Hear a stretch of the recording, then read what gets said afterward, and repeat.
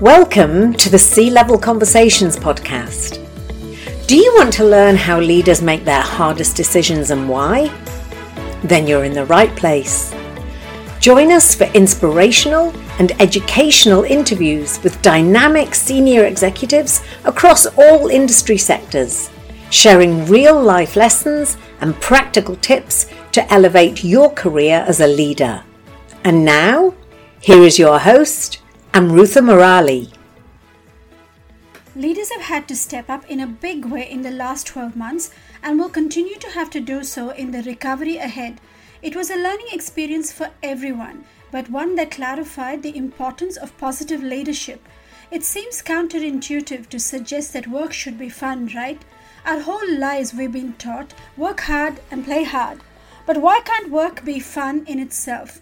Positive company culture is the best way to keep your employees and attract new ones.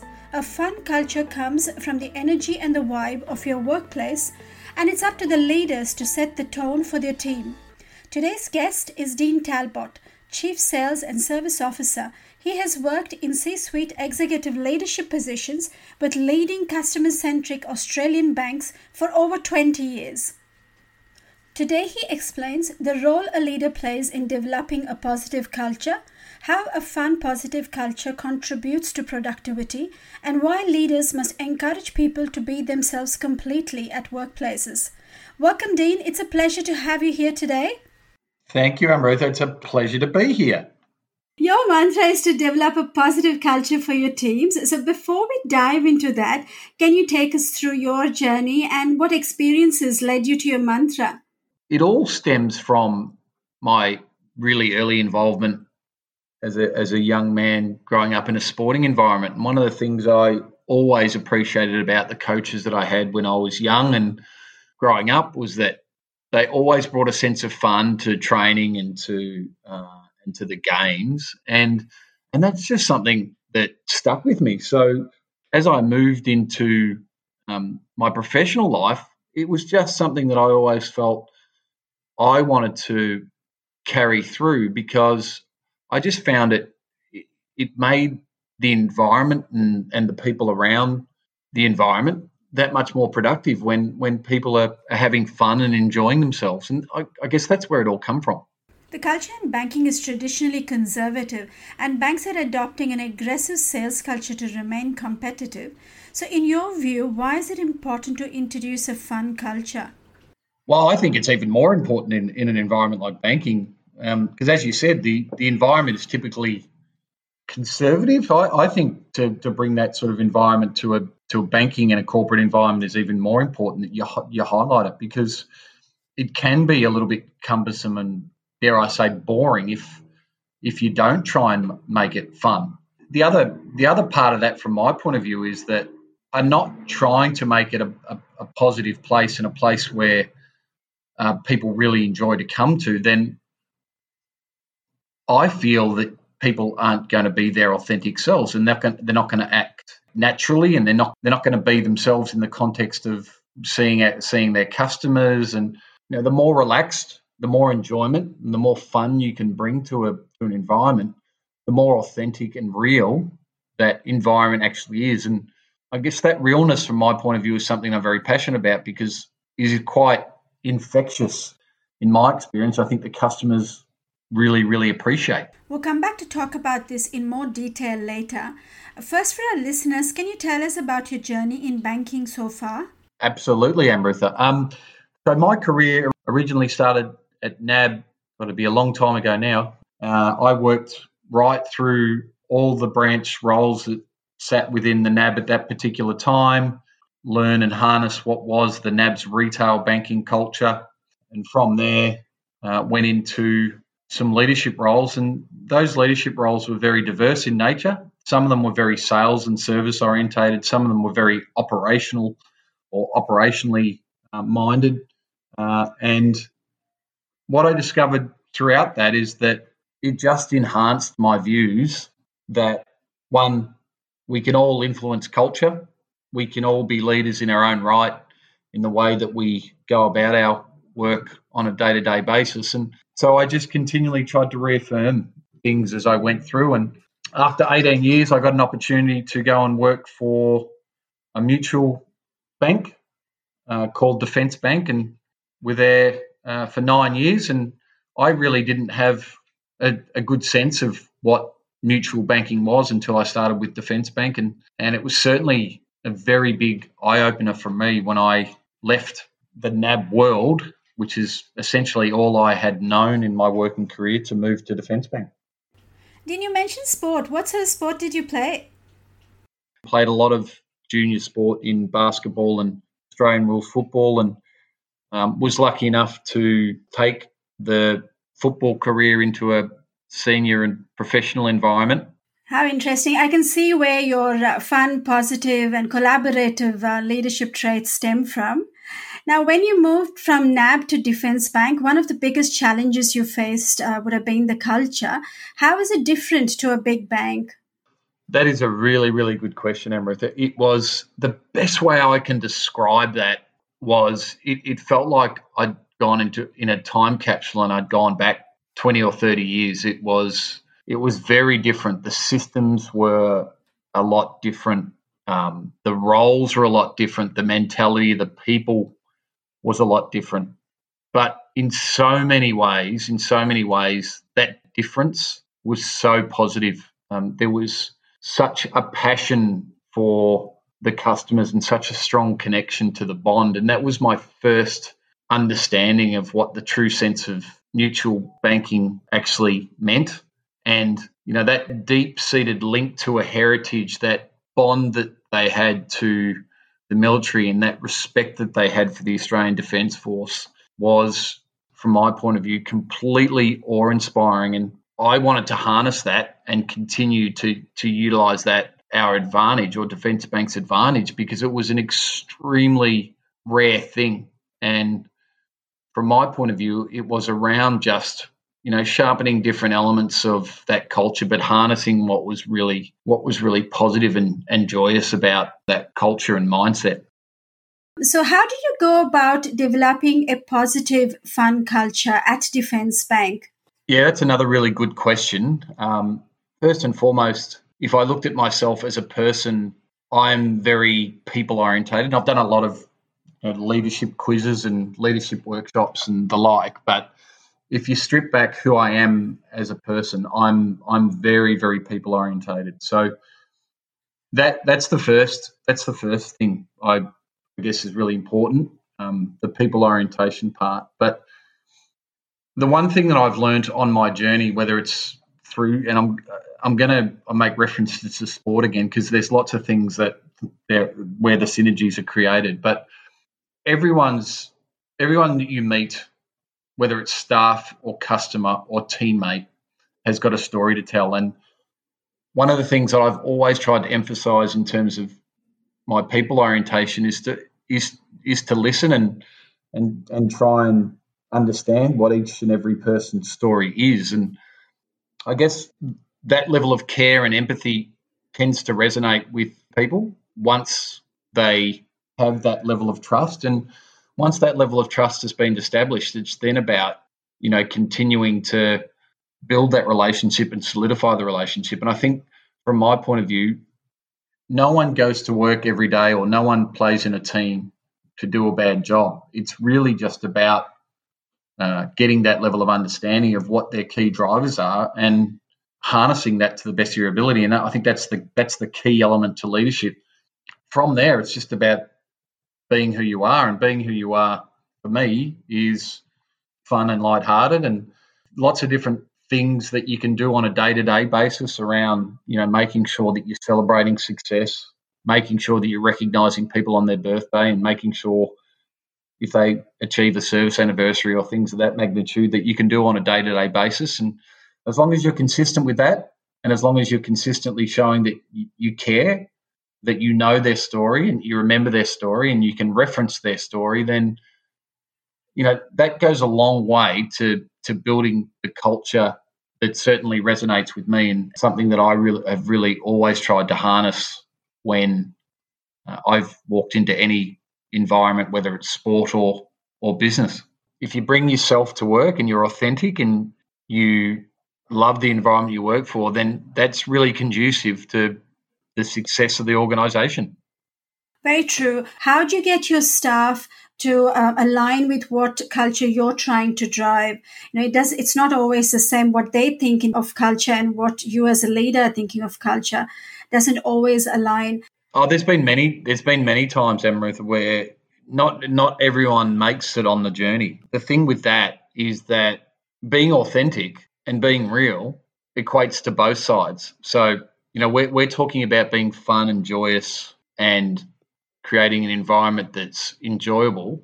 But part of that responsibility is to also keep it real. And so one of the mantras that I've always sworn by is that if you create a purpose and you create a vision and you have a set of values that people don't necessarily align to, that's okay. Don't try and kid them that that's the circumstances and that they're going to fit. So be honest and give them the opportunity. And if they don't, then it's up to them to self-select out. And I think that's part of it. In order to drive the culture that you want, there needs to be absolute honesty in terms of what that all looks like. So without honesty, it's just not going to work and it's just not going to tie together. You mentioned some key points there, Dean. Leaders need to be honest and not everyone is going to come on the journey. In my 20 years of recruitment experience, I've found the key to retention is employing people whose values align with that of the company.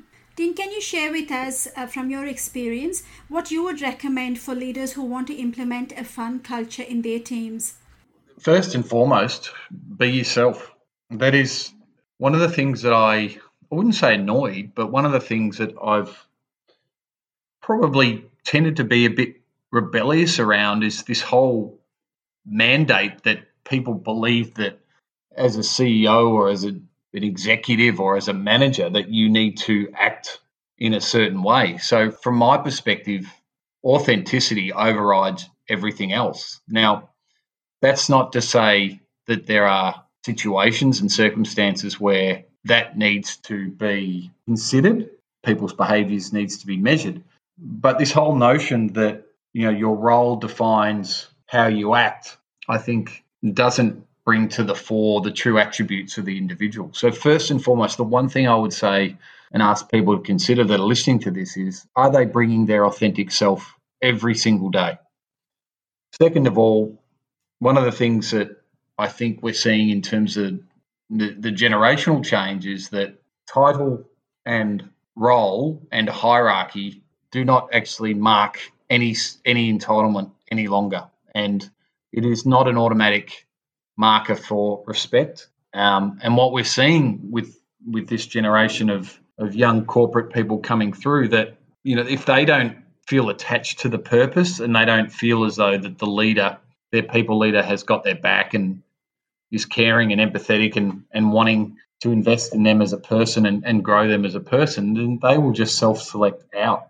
And so what we're seeing this transference of power where historically it was the senior leader or the boss who would dictate and tell, and it was very autocratic by nature. But what we're seeing is now that, the good organisations and the great leaders are coming to the fore because of their agility and their responsiveness to adapt to the change. And the thing that I'll encourage everyone to consider is, in response to that change, are they being responsive and are they being agile in terms of their leadership approach? And because the danger is, if you're not, then you're going to miss the boat.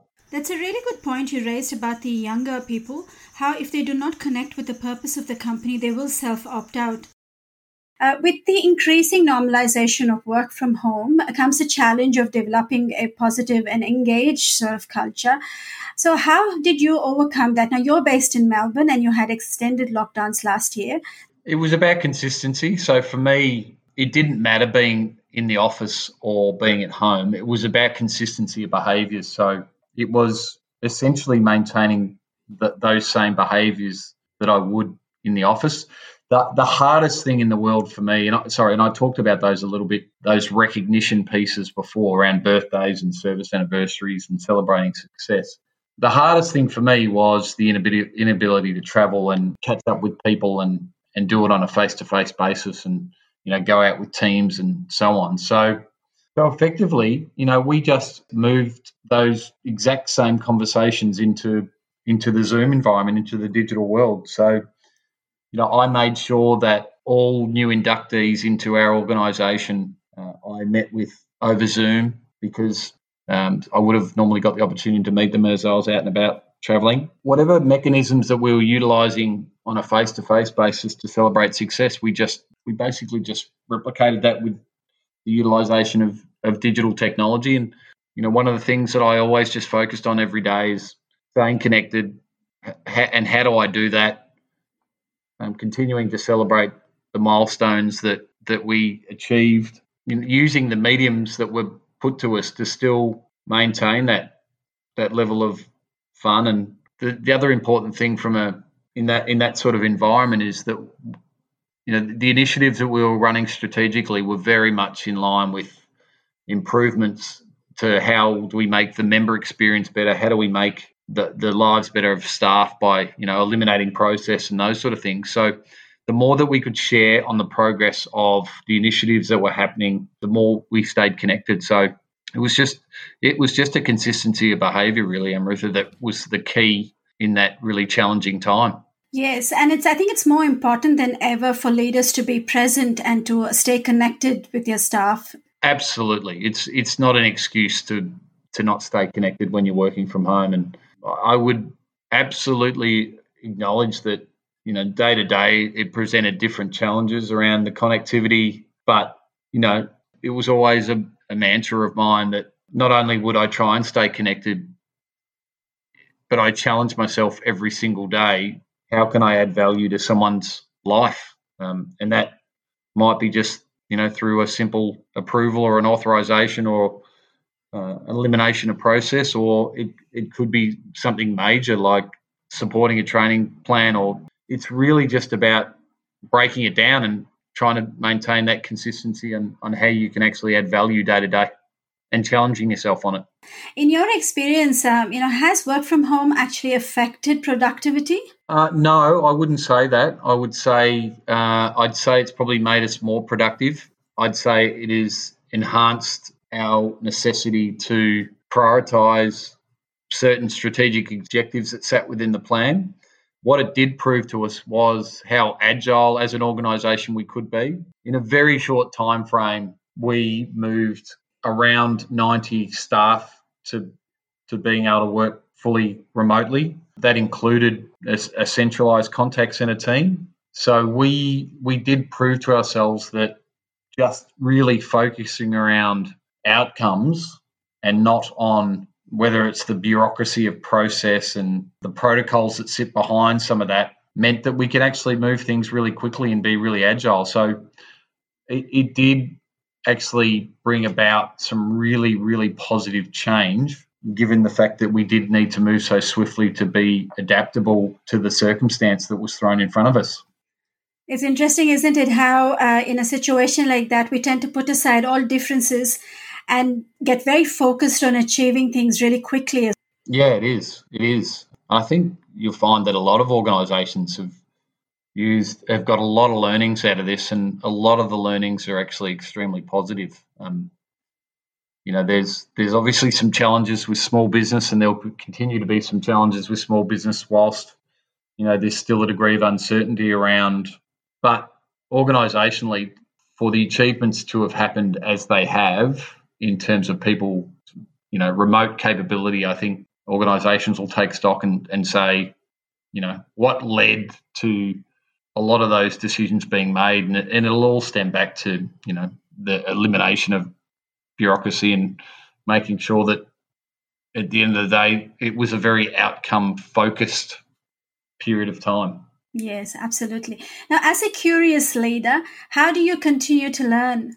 Yeah, that's easy. There's a whole different range of things. I'm presently studying my master's, and that's in a literal learning sense. I'm finding that that's really stretching some of my boundaries around process, and that's being done in a fully remote environment too. So I must admit, sitting there staring at a screen for sustained periods of time is extremely challenging. the other one is that constant desire to meet people and talk to people and understand their story. That natural curiosity I have and that natural people orientation means that I find myself always learning because I'm constantly getting, updated on what's going on in their world and their environment, and that's both professionally and personally. I make no secret about the fact that I'm curious as to what's going on in their lives, and it's not to try and be invasive in any way, shape, or form. It's really just about showing that level of care, and I just think, again, I consolidate the point that every single person has a story to tell, and I think that natural curiosity brings out the best in people. I completely agree with you. So what is your vision for the next 5 years?